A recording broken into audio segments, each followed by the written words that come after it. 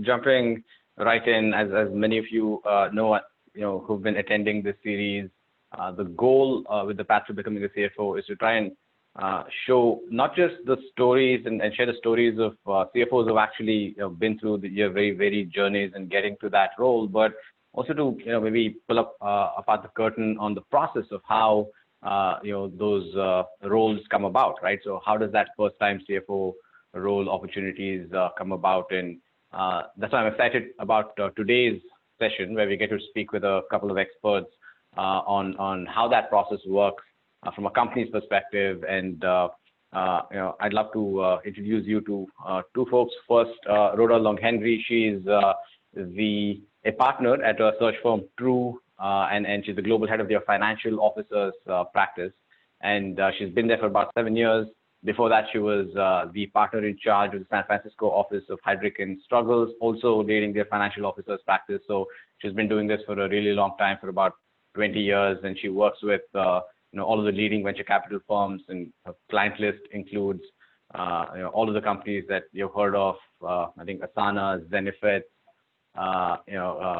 PagerDuty, GitHub. I saw a whole bunch of names on there, and so she's very well placed to talk us through that process of what a search process looks like. Right? So Rhoda, thank you so much for joining us. Thanks for having me. Awesome. So we also have Jen Holstrom. Jen is the head of talent at GGV Capital. They're a multi-billion-dollar, multinational fund, and very successful investments in lots of companies, both in the US and China. So she's the head of talent there, but in the past, she's also been in executive search roles at Facebook and firms like Riviera Partners and SPMB and a whole host of them. So she also brings not just the perspective of a recruiting firm, but also the in-house search and the VC, fund perspective, and how she works with portfolio companies and all of that. And Jen, thank you so much for joining us. Thank you for having me. It's great to be here. Awesome. So let's jump right in. So I want to start, Rhoda, with you with a very high-level question, right? Which is, what exactly is the difference between a VP of finance and a CFO, right? And as you are thinking about, or engaging with companies who are asking that question, whether they're ready for a CFO or not, what in your experience are the triggers for saying that I'm ready for a CFO? I had a VP of finance, but now I want a CFO. Or are there times when you go and tell them, no, I think you're not ready for a CFO, and you can make do with a VP of finance now? And so I'd love to hear your thoughts on that. Yeah, it's a good question. It's a question we get a lot from companies. Sometimes I think it comes down to the stage of the company, the pain points they're trying to solve. Sometimes it reflects the seniority of the person. So in many cases, like earlier stage companies, not always, but earlier stage companies, they're really looking to solve for accounting and FP&A, and you need somebody who's very hands-on, very operationally focused, very inward looking. And that's all they need. They have the strategy and the vision set by the CEO, and they just need somebody to make sure that the books are in order. In that case, you're looking for a VP of finance. As that company scales, they may look for somebody with more experience and somebody to solve who can do fundraising. I think the biggest difference between like a CFO and a VP of finance is, as I mentioned, a VP of finance being operational, but a CFO being more strategic, really more external, somebody who has like leadership, presence and gravitas, who could stand up to board members, who can talk to investors, who could really tell the story of a business, and who really help with strategy, return on investments. So sometimes you find CFOs who are just more experienced, but it really depends on the pain points. But sometimes we'll have very early stage companies where you may have a very technical founder, somebody who says, I don't know how to do fundraising. I don't know how I have the technology.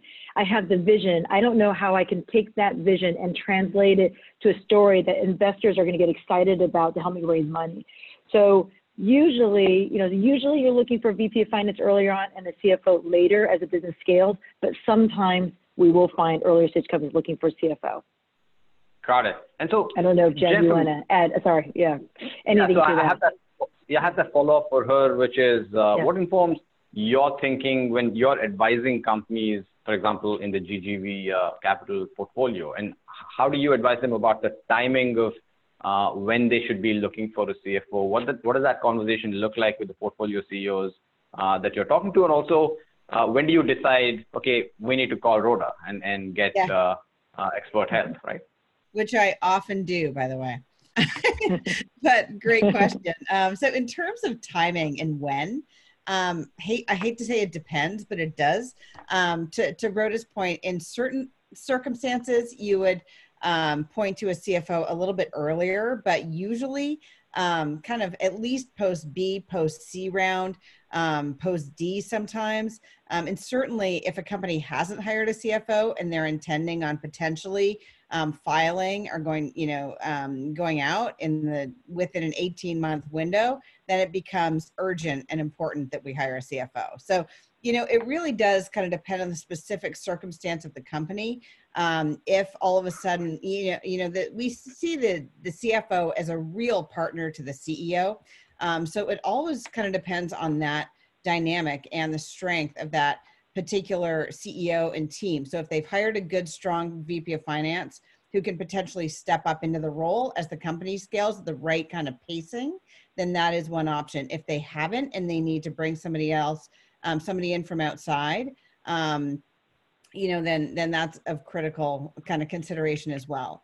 But I think our partners would describe a great CFO as somebody who's forward-looking versus backward-looking. So somebody who can think about, to Rhoda's point, that who can really help with fundraising, who can think about return on invested capital. So is the company at a stage where they're going to consider M&A, they're going to make acquisitions to grow, all of those kind of strategic considerations. If they're doing that, it's often the right time to bring in a CFO.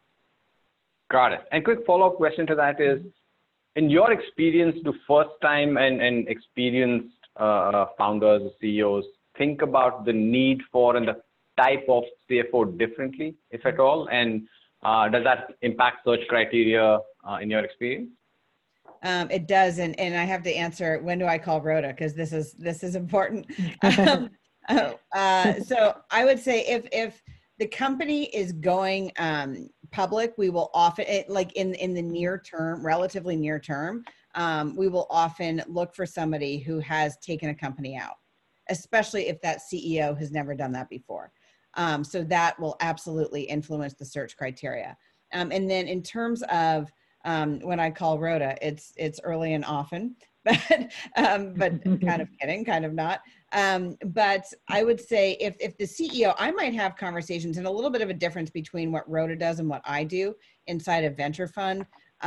If the CEO is a first-time founder, has never scaled a company before, I might have a conversation with them for up to a year before we actually call Rhoda. Because this might be something they're considering. They may start by having an outsourced controller, then they bring that in-house, then they hire a VP of finance as they build the team. And all along that way, I might call Rhoda for the VP of finance, or if they've been lucky and brought in somebody they know, or brought in that person on their own and need a CFO, then I would call Rhoda as soon as they decide definitively that they need to make that hire. Got it. That's great. And so now you've decided that you need a CFO in the company, and all the stakeholders have decided that, yes, we want to go forward and we want to find the best person possible. And in a lot of cases, it's Rhoda who comes in and helps with that process, right? And so what I want to do next is talk about the recruitment process itself, the nuts and bolts of it. And then I also want to have a whole other section about standing out to recruiters, executive search recruiters, and how do you make sure that, especially if you're hoping for a first-time opportunity as a CFO, what should you be doing to stand out, right? So that I'll do next, but to really start with the nuts and bolts of the process. So Rhoda, can you describe that process at a high level? Maybe starting with, let's say it is somebody like Jen who is advising the CEOs, and she reaches out to you, or maybe someone like me reaches out to you directly and says, hey, I need help, right? So, and how does it flow from there? Like, can you walk us through what the process is from the moment you hear from a company saying, I think I need a CFO, who is involved on your end? Is it just you? Is there a team behind you? And how does that work inside a firm such as yours? Can you give us that overview? Yeah. Absolutely. So usually I get introduced to the CEO, and in many cases, the good news is because I'm usually either referred by a talent partner like Jen, or even sometimes CEOs will do some back channeling in the market and get my name through somebody else. So usually it's a warm lead. We have a half an hour conversation, and in that call, I'm actually, I'm learning about their need for a CFO, and then talking about my capabilities. And then from there, what we'll do is sometimes we'll do a follow-up conversation where we'll go deeper in terms of the profile, and hopefully, they're talking to a few recruiters. The recruiters that many of the people on this call know, I think all of us are very good recruiters. We know the market. Sometimes it's just, candidly, it's cultural fit with the CEO. I always tell my clients it's a partnership. Like search, ideally, can take, ideally 3 months less. It can take longer. So we'll be spending a lot of time, and there has to be some really good trust. It's important to understand that we are an outsourced, like we're a true partner to the company. Like we represent the company. We really try to understand the culture. Our goal is not just to find candidates and make introductions. Like we want to really understand the company's needs, the candidate's strengths and weaknesses, and making sure we're making a match. So a lot of time up front, once we get selected, we'll do a kickoff meeting. We'll spend an hour to two really understanding the story of the company so we can go deep and represent it in the market, and then understanding the spec on what they need and the culture. So we'll try to talk to all the stakeholders, the CEO, the rest executive team, and even board members to make sure there's alignment on a spec. I'm sure some of the candidates or some of the individuals on this call will know, like sometimes the spec does change. Initially, we'll want IPO experience or public company experience and certain set, and then that may change over time as the company gets educated on what's needed. Many cases, that somebody like Jen will spend a lot of time upfront with founders to calibrate, so we're not starting a search cold. So she'll make introductions to either CFOs within the portfolio, so the CEO will kind of a sense like, I know what a controller-oriented CFO feels like. I know what an FP&A-oriented CFO feels like. I know what a banker wants. I know, because I've had these conversations with CFOs, what I'm really trying to solve for and what that looks like in a candidate. And then we'll continue to educate as our process goes along. So we'll kick off a search, and it typically takes us 2 weeks or so to get a slate of candidates, and that's when we do an outreach. And you asked about my team. I have a fantastic team behind me, so I can't do it all by myself. I have about 15 to 20 people nationwide. We work on, working on, 15 to 20 searches at a time with all partners, principals, and associates. And my recommendation for, all CFOs, VP of Finance, is get to know me, but get to know my team. Because what will happen is I will use my network, my associates will use their network, and the principals and partners, all of us, we will all, not calibrate, but we will all talk and share ideas. So if somebody's actively looking, what we will tend to do is say, I know Jane or Joe, they're looking, share it with the practice in case somebody has opportunities that would be right for them. And we will show them a number of opportunities if it makes sense, unless that candidate is in later stages with one of our clients.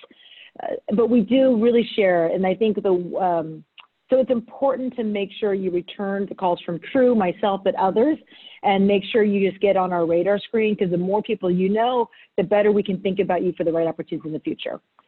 And then as the search goes on, we try to introduce 5 or 6 candidates beginning with search, and then it's like as the search goes on, 1 or 2 candidates a week, and it will continue to go on till we get to finalist stages. Is that helpful to understand the process? No, that's very helpful. So, I know you've done dozens, maybe hundreds of these searches. So on average, like how many candidates does a company interview before they settle on the one that's a good fit for them? And how long does that process typically take? As a candidate, what should you expect? Is this a process that typically takes a few weeks or many months, or what should be the expectation there? That's a great question, because it does take a lot longer than people expect, for a number of reasons. So our typical answer is 3 months. We have closed searches in a month. We have closed searches in a year and a half. So it goes the gamut. It all depends on the founder and how tight that spec is. So we have a CEO, or founder or CEO who says, I want IPO experience, sitting CFO, enterprise SaaS in San Francisco, LA, New York, you name the city. I mean, that's a defined universe as opposed to I'm looking for a CFO or a number two, someone with IPO and or public company experience. I would take SaaS or software, or maybe, you know, if it's a high volume, high velocity sale, like the more flexibility we have on the spec, the more open that spec is, that we can approach more candidates. It also depends on if the CEO really understands what good looks like and has a confidence to make that hire quickly. So sometimes there's a lot of education. Jen is great on really helping provide perspective on what CFOs look like. We continue to do so, but they may not know, and they may need to meet a lot of candidates. It's kind of like dating. I think there's a lot of analogies about dating and recruiting. Sometimes you don't know the one until you've dated your 15 girlfriends or boyfriends, or sometimes you just know right off the bat. And I think it depends on the company's conviction and knowing what good looks like pretty quickly. But even if they meet somebody who's really strong that they're excited about, it still takes time. And I know that's really hard for actively looking candidates. CEOs are busy, their team is busy, their board is busy. They will make it a priority. But scheduling is challenging. You have board conversations you have board meetings coming up that they have to prepare for. They might be distracted about other priorities of the business. So the scheduling is what may slow a process up from a candidate perspective, or there might be other candidates in play. So you might be available, but there could be another candidate that they want to go through the process, and that person might be traveling or before COVID or whatever it may be. So it takes a few weeks, hopefully shorter, but it does take time. So even if we had in the fastest process we've had was literally 7 weeks, and we had 7 weeks, 7 days. The CEO met the person, got in front of the team and the board within a week. They flew the CFO to meet the CEO in another city, and they got it closed and done in like 7 days. So that has happened, but it doesn't happen often.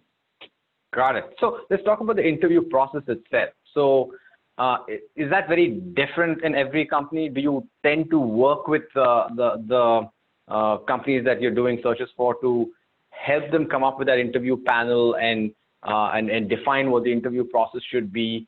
What should people listening expect? Because as we were talking about earlier, if you're a VP of finance, for example, it's more a little more tactical than strategic, right? And you're being tested for your skills and things like that. But when you're interviewing for a CFO role, what do those interviews look like, and what does that panel typically look like? So usually it's with the CEO first, and then it's with the team, and then it's usually with the board, and then it's more time with the CEO, and then we really recommend doing some type of strategic project. So not always, but ideally before somebody joins, we think that the sitting down with the CEO and saying what's a 30-day, 90-day, 60-day year plan is, that's very telling. I think if you have one CFO who says, okay, I'm going to join and I'm going to hire consultants and the team and I'm going to spend all this money, versus somebody's going to say, I'm going to spend a month really understanding the business. It just talks about work style. If our placement doesn't work out, in many cases, it's cultural. It's working style. It's arrogance. It's the CEO and the CFO make decisions in very different ways. So we need to make sure that cultural fit. So spending a lot of time with the CEO to kind of suss that out at the very end is important. Where it becomes tricky is when the CEO asks the CFO to meet the finance team, because it's awkward. You're interviewing your boss. So we always tell our clients that we need to be careful about that. Does the team have veto power or not? Because it's really easy. The CEO, as well as the sometimes management team, get a chance to meet a lot of candidates. Through that process, they get educated. And then all of a sudden, you drop one candidate in front of the team. It's easy for the team to say, I don't like this person just because I didn't really click with them, whatever it may be. And so I would say that we need to make sure when they meet the finance team that is set up for success. Does that team have veto power? Is there alignment on what they're supposed to be assessing for? So yes, we do spend a lot of time really understanding the interview panel, as well as making sure everybody knows their role and there's alignment on what good looks like from a CEO and board perspective. Because if you have somebody not like somebody for something that's not important to the search. Like you can't bring that on the very finalist stages of a search. Got it. And so, let's say we go through the interview process and it looks like what I'm taking away from what you said is that it's less to do with specific tactical skills, because a true CFO is expected to come in and hopefully they already have a team, or they're going to build a team to take care of that day to day, and they're going to be a partner to the CEO. And then that's where a lot of the focus is going to be on in the interview process, right? And being strategic and engaging with the board and convincing the board and the CEO that the CFO can be a true partner on the fundraising side, so telling a story of the business to the world, things like that, right? And so once you've gone through that process, let's assume things have gone well, and now you're approaching, an offer, right? And how does a company typically benchmark compensation when an offer is made? And how does the company stage if you're a series, say, C, D, E company? Does that make a difference? And what should people who might not have gone through that process before understand about any offer that they might be getting? And are there some insider knowledge that can help them optimize it for themselves, right? Yes. So when you get to offer stage, I think they get a number of data points. Like we will provide data points on searches that we've done for similar stages that are very recent. The company will also use external services to find their data points that will make sense. And they usually have it's very important to understand the company's philosophy around compensations, right? So when we extend an offer, we don't start with like what the numbers are, the data points. We're like, this is how they think about comp. Some people think high cash, low cash, high equity, low equity, start low and earn it up, bonuses or not. So the philosophy. And then Jen is very helpful, and other talent partners will come in with their data points from their portfolio companies. So there's a lot of, we always like to, there's always data, but then there's always, specifics of that specific person, like somebody more senior and somebody more junior, depending, they're going to command different things. If it's a step-up candidate, we're taking a chance on them. Or if it's a proven 5-time CFO who doesn't need to work, for him to make it worth his time, you're going to have to put an offer that makes sense. So there'll be outliers for sure. Got it. Great. Jen, so, I don't know if you want to add. To add to that a little bit. Jen, go for it. This is where we'll often get involved. We partner with the search firm, but when it comes down to brass tacks of an offer, we'll pull data from recent searches, marry that with Rhoda's data. But then also there are a few surveys out there. One of them is owned by Advanced HR. It's called Option Impact. And that is a pretty commonly used tool by the venture community. So most VCs have access to that. Many founders have access to that, and it compiles a few thousand data points from the market every year around kind of compensation point, kind of price points or cash, equity, et cetera. And this year will be interesting to see, kind of in a post-COVID world, what that data looks like. I know that Radford and others are working on updating surveys in light of it, but Radford's another one that is pretty commonly used, but mostly for a little bit later stage, although they're now working there as well. Got it. Great. So Jen, I want to spend a little bit of time getting your perspective. As Rhoda gave us the perspective of the external firm coming in and engaging with the company and helping find that CFO.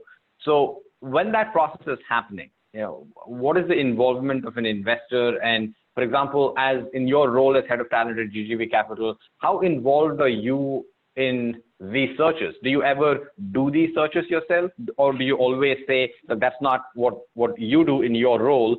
You essentially help identify the right kind of firm for the companies to work with.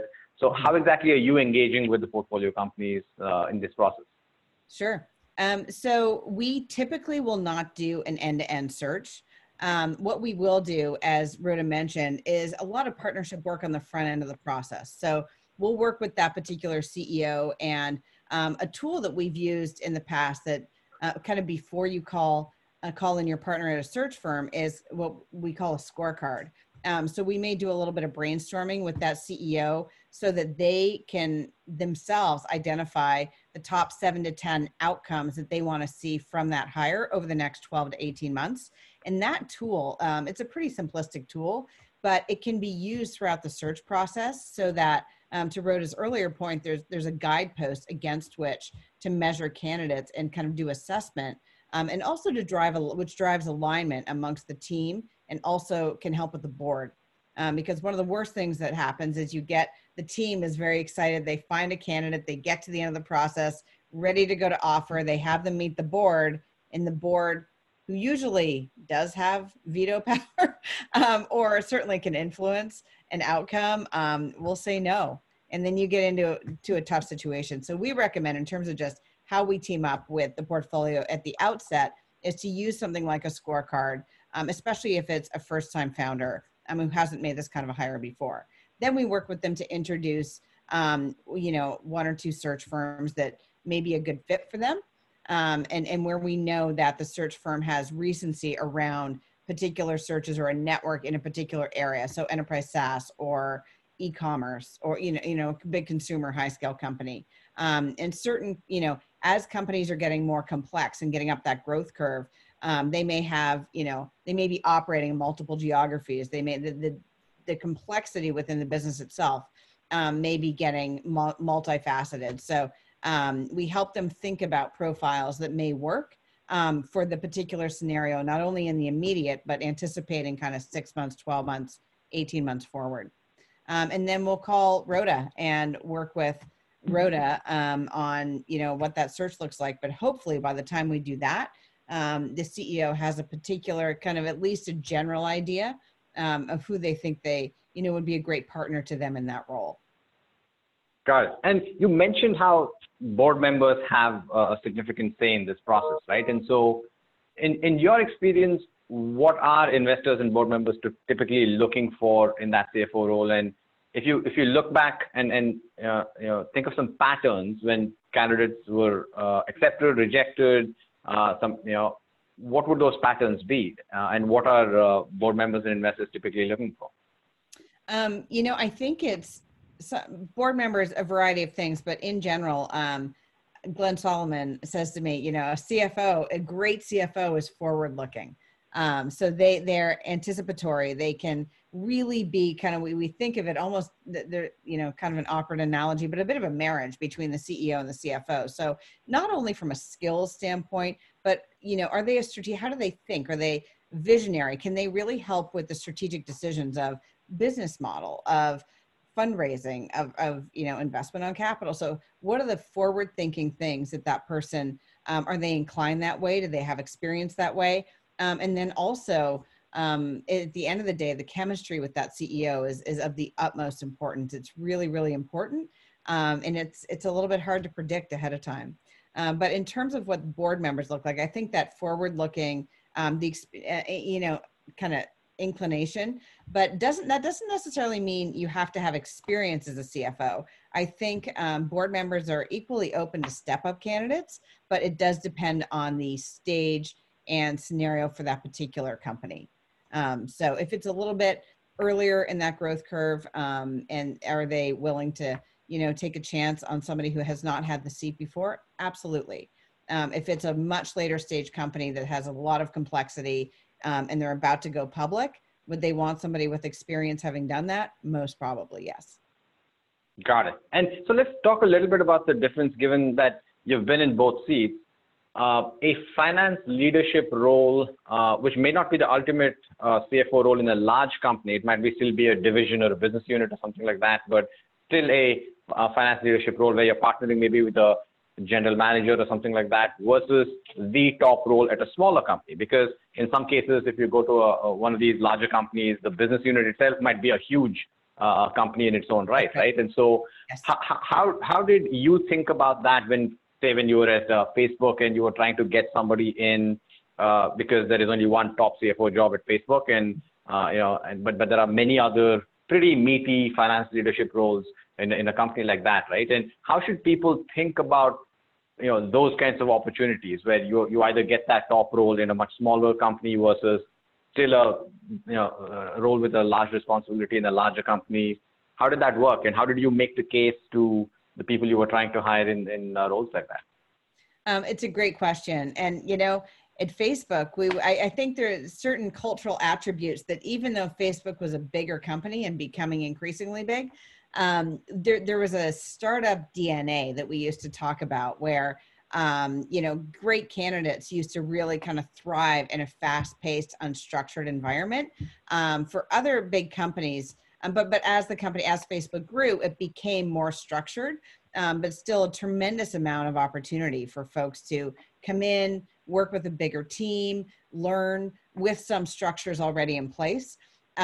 For the earlier stage companies, I think candidates who really love to build and who like that kind of early stage chaos, who are okay with who are comfortable in a more unstructured environment, are typically would really like to work in an early stage company. So we did talk a little bit about, if you were in looking for the top jobs at Facebook, you may not be the right candidate for, a post A or post B or post C company if you were inclined more one way or the other, and vice versa. Just because of that DNA. It's the early stage companies, there's uncertainty, there's chaos. It's usually really fast moving, and depending on the stage, you're fighting to fight another day. So there's a particular, I think, comfort level and just basic, personality that where one is more appealing to somebody versus another. But this, from a skill set perspective, I think you can learn from one and take it to the other. And they're transferable to some degree, but I think the building nature of a startup has to appeal to the right candidate. Got it. And in terms of process, right? And in a larger company, did you work with external firms at all, or was this all in-house and there was enough kind of capacity and the team took care of it in-house itself? Like, how did that work in terms of the search process? So good question. I worked on the first executive search team at Facebook, and we really didn't partner that much with firms. Facebook does hire some of the bigger firms for the C-level roles. But at the time, we weren't really partnering with that many external firms. We may do a project with a firm to do kind of a market map for a particular function or geography. But we built the team in-house with experienced executive search professionals who'd been at firms like True, and built a team in-house. And that's what Apple has done. Google has an executive search team. So the bigger tech companies often start to build in-house teams as time goes on. Got it. Great. So I want to shift gears a little bit and spend some time talking about standing out to recruiters as the search process is going on, right? So Rhoda, maybe I can start with you. What percentage of time, ballpark, right? Like, do you spend placing first-time CFOs relative to experienced CFOs who've done it in the past? So I pulled the numbers last night, and so all the searches I worked since the beginning of 2019, 40% of my searches were first-time founders. And good news. Okay. So maybe we could, it's really good news, and I could spend some time, if helpful, talking about how to stand up with recruiters, how to get the opportunity to make it from VP of Finance to CFO. So there's a few things to learn. There are some cases where they want somebody proven, right? And that may be like public company experience, and like some founders who are, risk adverse, and they want somebody who's been there, done that. I recently did a search for a multi-billion-dollar valuation business. It was a very high-profile business, great investors, and they said, and it was interesting, the CEO got this advice from really seasoned CFOs that said, look, you can hire a seasoned CFO, but sometimes they're tired. And you might want to take a bet on an up-and-comer who's really hungry, because the attitude is different, right? So, and he took that advice to heart, and we took a chance on somebody who was very light on experience, like maybe, it was, coming up the corporate development route, but very light on operating experience, with the right level of intellect, DNA, hungry, and they took a chance. And this is, again, a multi-billion-dollar value business. So this was a big company of scale. And you see this, if you think about even some of the public companies, like think about Square took a number 2.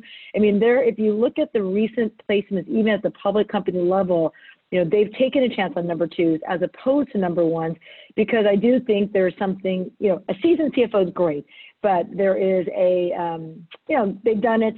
Are they going to want to build? And that's going to be something that's interesting. So It's hard to get those opportunities. I won't say it's easy, but there are out there, and it just depends on the company. So what do you do to position yourself to get there, to get in front of recruiters, to get in front of companies? I think it's it's getting trained under great, let me start with your question. How do you stand up to a recruiter? What do we do? How do we find number 2 talent as well as sitting CFO talent? We look at your LinkedIn profile. So invest your time in your LinkedIn profile. This is not a resume, it's a marketing tool. You absolutely follow up the resume afterwards, like if you want to do a resume, which I do recommend doing because there's things that you can put in your resume and not your LinkedIn profile.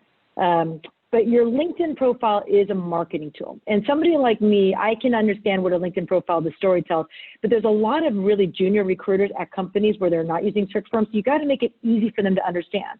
So put your company name. If it's a venture-backed company and it's good investors, put the investor's name. Because if somebody's an Excel-backed, GGV-backed, Sequoia, Greylock, whatever it may be, versus a no-name investor company, that makes a difference. My line is, you could be CFO of Starbucks and you could be CFO of a mom and pop coffee shop. Same title, same responsibilities, but very different level of sophistication, right? So the more qualification that you can put about a company in your LinkedIn profile to make it easy for recruiters to understand, the better. So put investors. If you can put scale, and that's public, put scale. If you can, make sure you put what the company does, because make it easy for recruiters to know if that's a SaaS company, hardware company, direct to consumer, anything that qualifies the quality of your experience.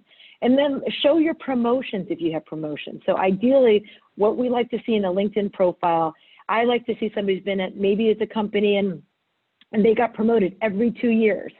And then, or if you've had to make moves for some reason, have an easy explanation, because nobody wants to, if somebody's made moves and they're explainable, that's fine, but make it explainable easy. So maybe there's a change in CEO, CFO, maybe it's gotten sold, but make it easy to understand. There's an article out there that says that we looked at resumes and LinkedIn, recruiters look at resumes and LinkedIn profiles for like 5 or 6 seconds, and it's true. I don't really read closely. I want to know the story that resume or LinkedIn profile tells me.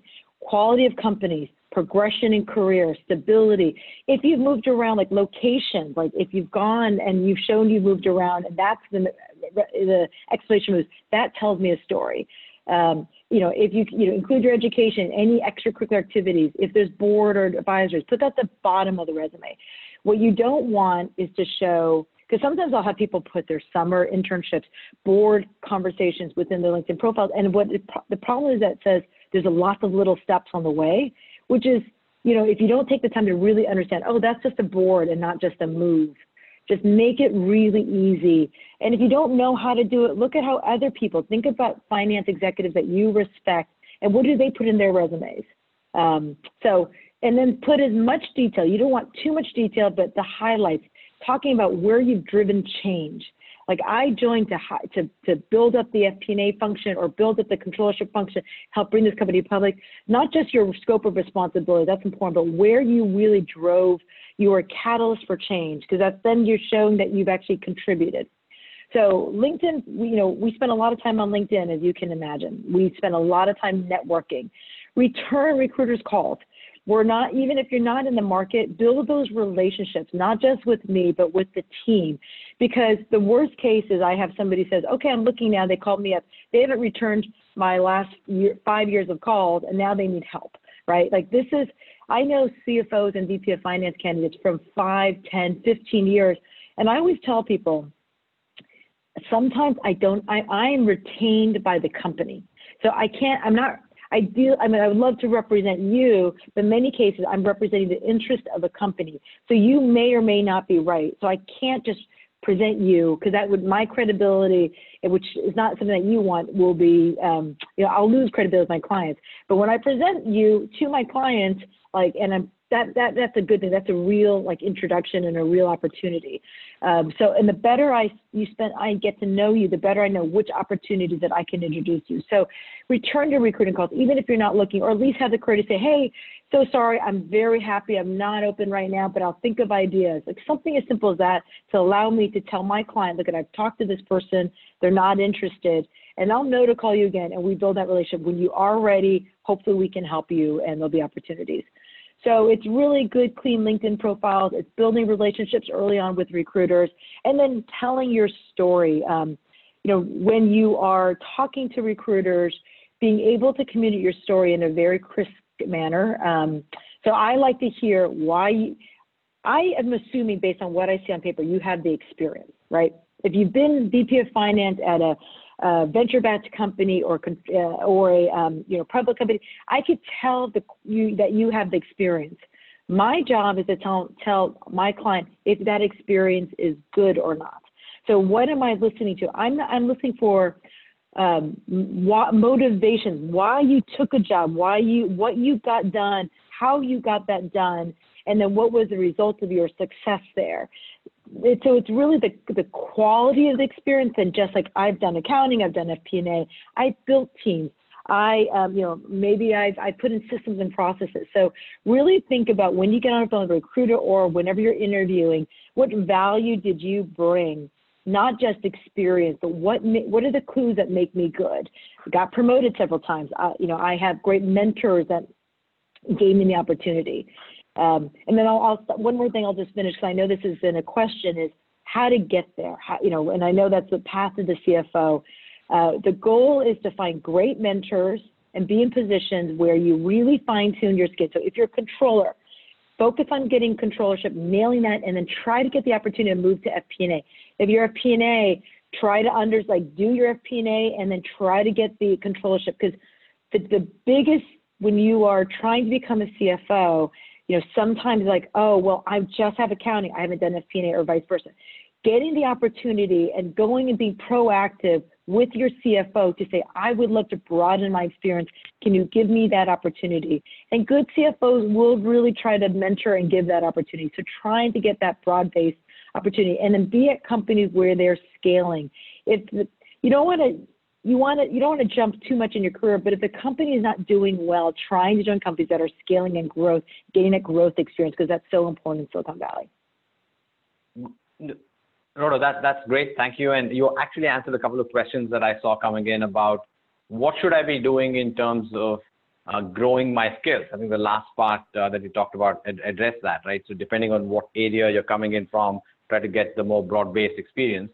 So Jen, do you have anything else to add to that larger theme of, if you're at the director VP level today, what should you be doing in terms of exposing yourself to skills and or maybe opportunities that put you in a good position to become a CFO in the future? That's one. I have a couple of other things that I will follow up on after that. Sure. So one thing I would add to what Rhoda said is there's a leadership element to coming up that curve that's really important. At GGV, we have a leadership development program called Founders and Leaders to try and partner with our companies to help do just this, which is there's a whole set, in addition to your functional skills, leading people and building teams is something that I would recommend people always be looking out for, kind of augmenting skills around. So are you good at attracting talent? Are you good at assessing talent yourself to build out a well-rounded team? Are you good at once you get that talent, of developing that talent up that curve and being able to show that you can do that as a leader and a manager of people? Because as VP of Finance, CFO, that is a core component. It's a lot of, you will spend a lot of your time doing both of those things, in addition to being the partner to the CEO. How are you? And often in these companies, CFO is going to own their span of control will include facilities and or sometimes the people function. So the more, if you can develop your own skill set around leadership, management, building teams, retaining people, developing people, I think it'll be ultimately really time well spent.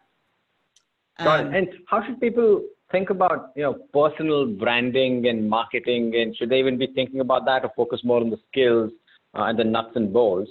Like, are there good examples of people that you think have done a good job, especially when it comes to, the CFO role, where they've, focused on marketing themselves well? Sure.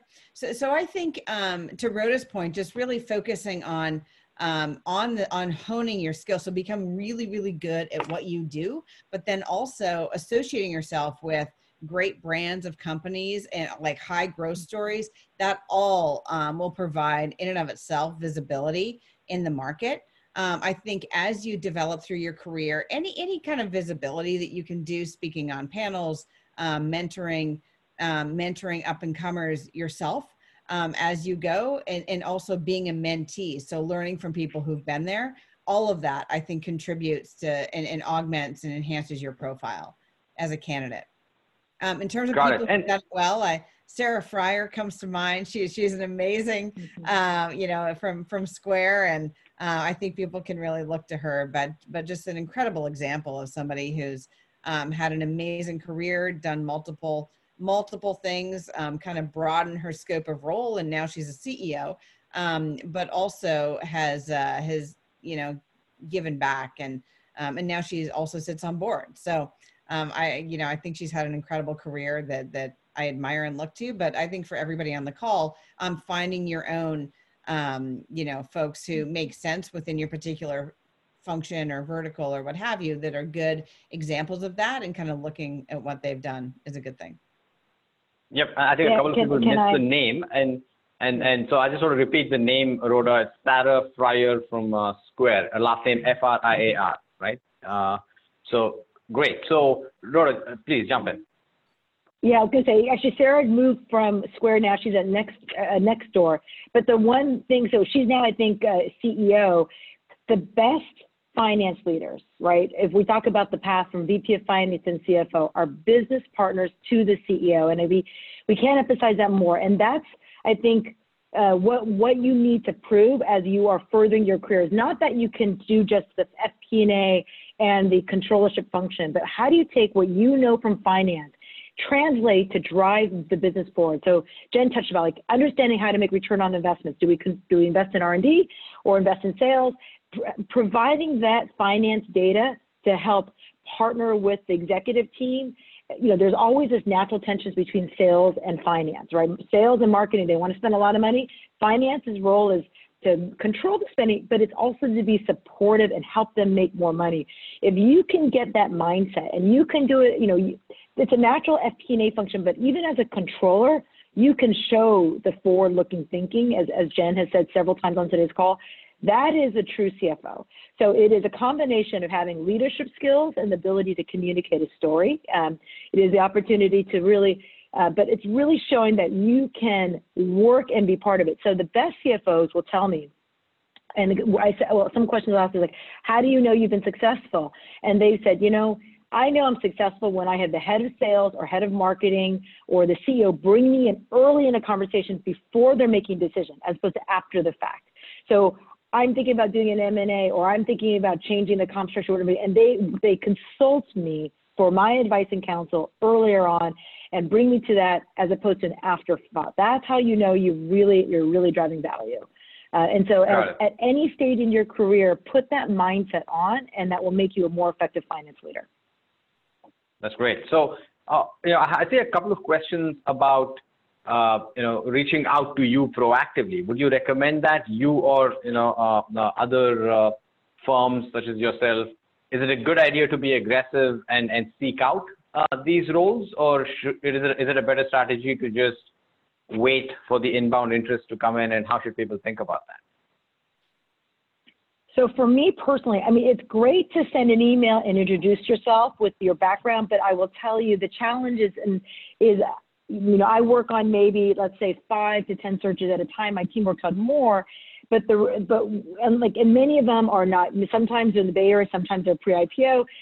If I'm not working on something specifically for your background, unfortunately, I won't be helpful then. But the good news is what I'll do is take your resume, share it on the practice. We track town all day long, and when I do get a search, I will call you. But I feel sometimes I feel really bad because people are actively looking and they're pinging me all the time. I can't always help. So what I always say, this call could be today or tomorrow.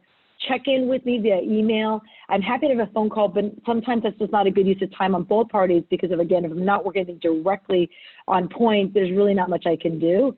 But would love to always have, that touch point via email, and we'll keep you in mind. And the one thing I will highlight also really quickly, so we primarily focus on VP of Finance and CFO searches and sometimes director level searches, but most of it's either head of finance or head of FP&A or controllership is just our sweet spot. So it's usually somebody with 10 years of experience. We're not the firm that's doing the senior manager level work, just so people have that understanding. Great. Yeah. And so I guess last question about where you find the people. You talked a bit about LinkedIn. Is that kind of the big primary source, or are there events that people should be getting out and kind of meeting people to socialize and network, or is that just a waste of time and time is better spent building up their skills and investing in areas that they're not good at? And how should people think about where to be seen other than maybe a place like LinkedIn? Yeah, we sometimes host events. I know Jen is really good about hosting events, and those are always good to go just even to be out there. But most of it is through LinkedIn, and then it is also sourcing. So tell if you are actively looking and you have other CFO friends and VP of Finance friends, tell them if they get pinged to refer you, because a lot of times I will email my CFO friends and say, I know you're not looking, is there anybody you recommend? They'll say, oh, I know somebody, but I want to talk to them first out of confidentiality. The challenge is they get busy, they never follow up. But if you give them permission ahead of time, even if you're not right, it gives me a reason. If I'm referred by somebody I trust, I'm going to call you. I'm going to spend time to get to know you. You may or may not be right for that person, but now you're on my radar screen. It's easier for me to get you known in that context as opposed to you're pinging me saying, I'm looking for an opportunity. And so I would say just network, return recruiters' calls, even if you're not looking, and build those relationships. I don't know, Jen, Jen also is in the market for getting to know good finance talent too. Absolutely. And one of the things that we're doing is we're going to launch a job board from across the portfolio. So that people can come and take a look at open roles. If not, likely the CFOs would probably not be on there. But some, the directors, maybe VP would be up there. And so that's one way of getting to know. But also we're like Rhoda, we're here to get to know a whole network of really talented folks. So may not be able to do one-on-one calls all the way across, but certainly open to getting to know you. And we have a big talent management system that where we go and we share profiles with CEOs all the time. So happy to get to know folks, and we don't often do these searches without a partner, but we will make introductions where we can. Great. So I have one more question, and then I'll pull up some more questions from the audience. I've been sprinkling them in, but my question is, one of our customers recently made a very good observation that modern finance leaders, and especially controllers and VPs of finance, and maybe to an extent even CFOs, they have to deal with so much technology, right? So to the point that they're almost systems integrators, and how important is it for CFOs, and is that even something that you think about as part of the recruiting interview process to stay ahead of the curve?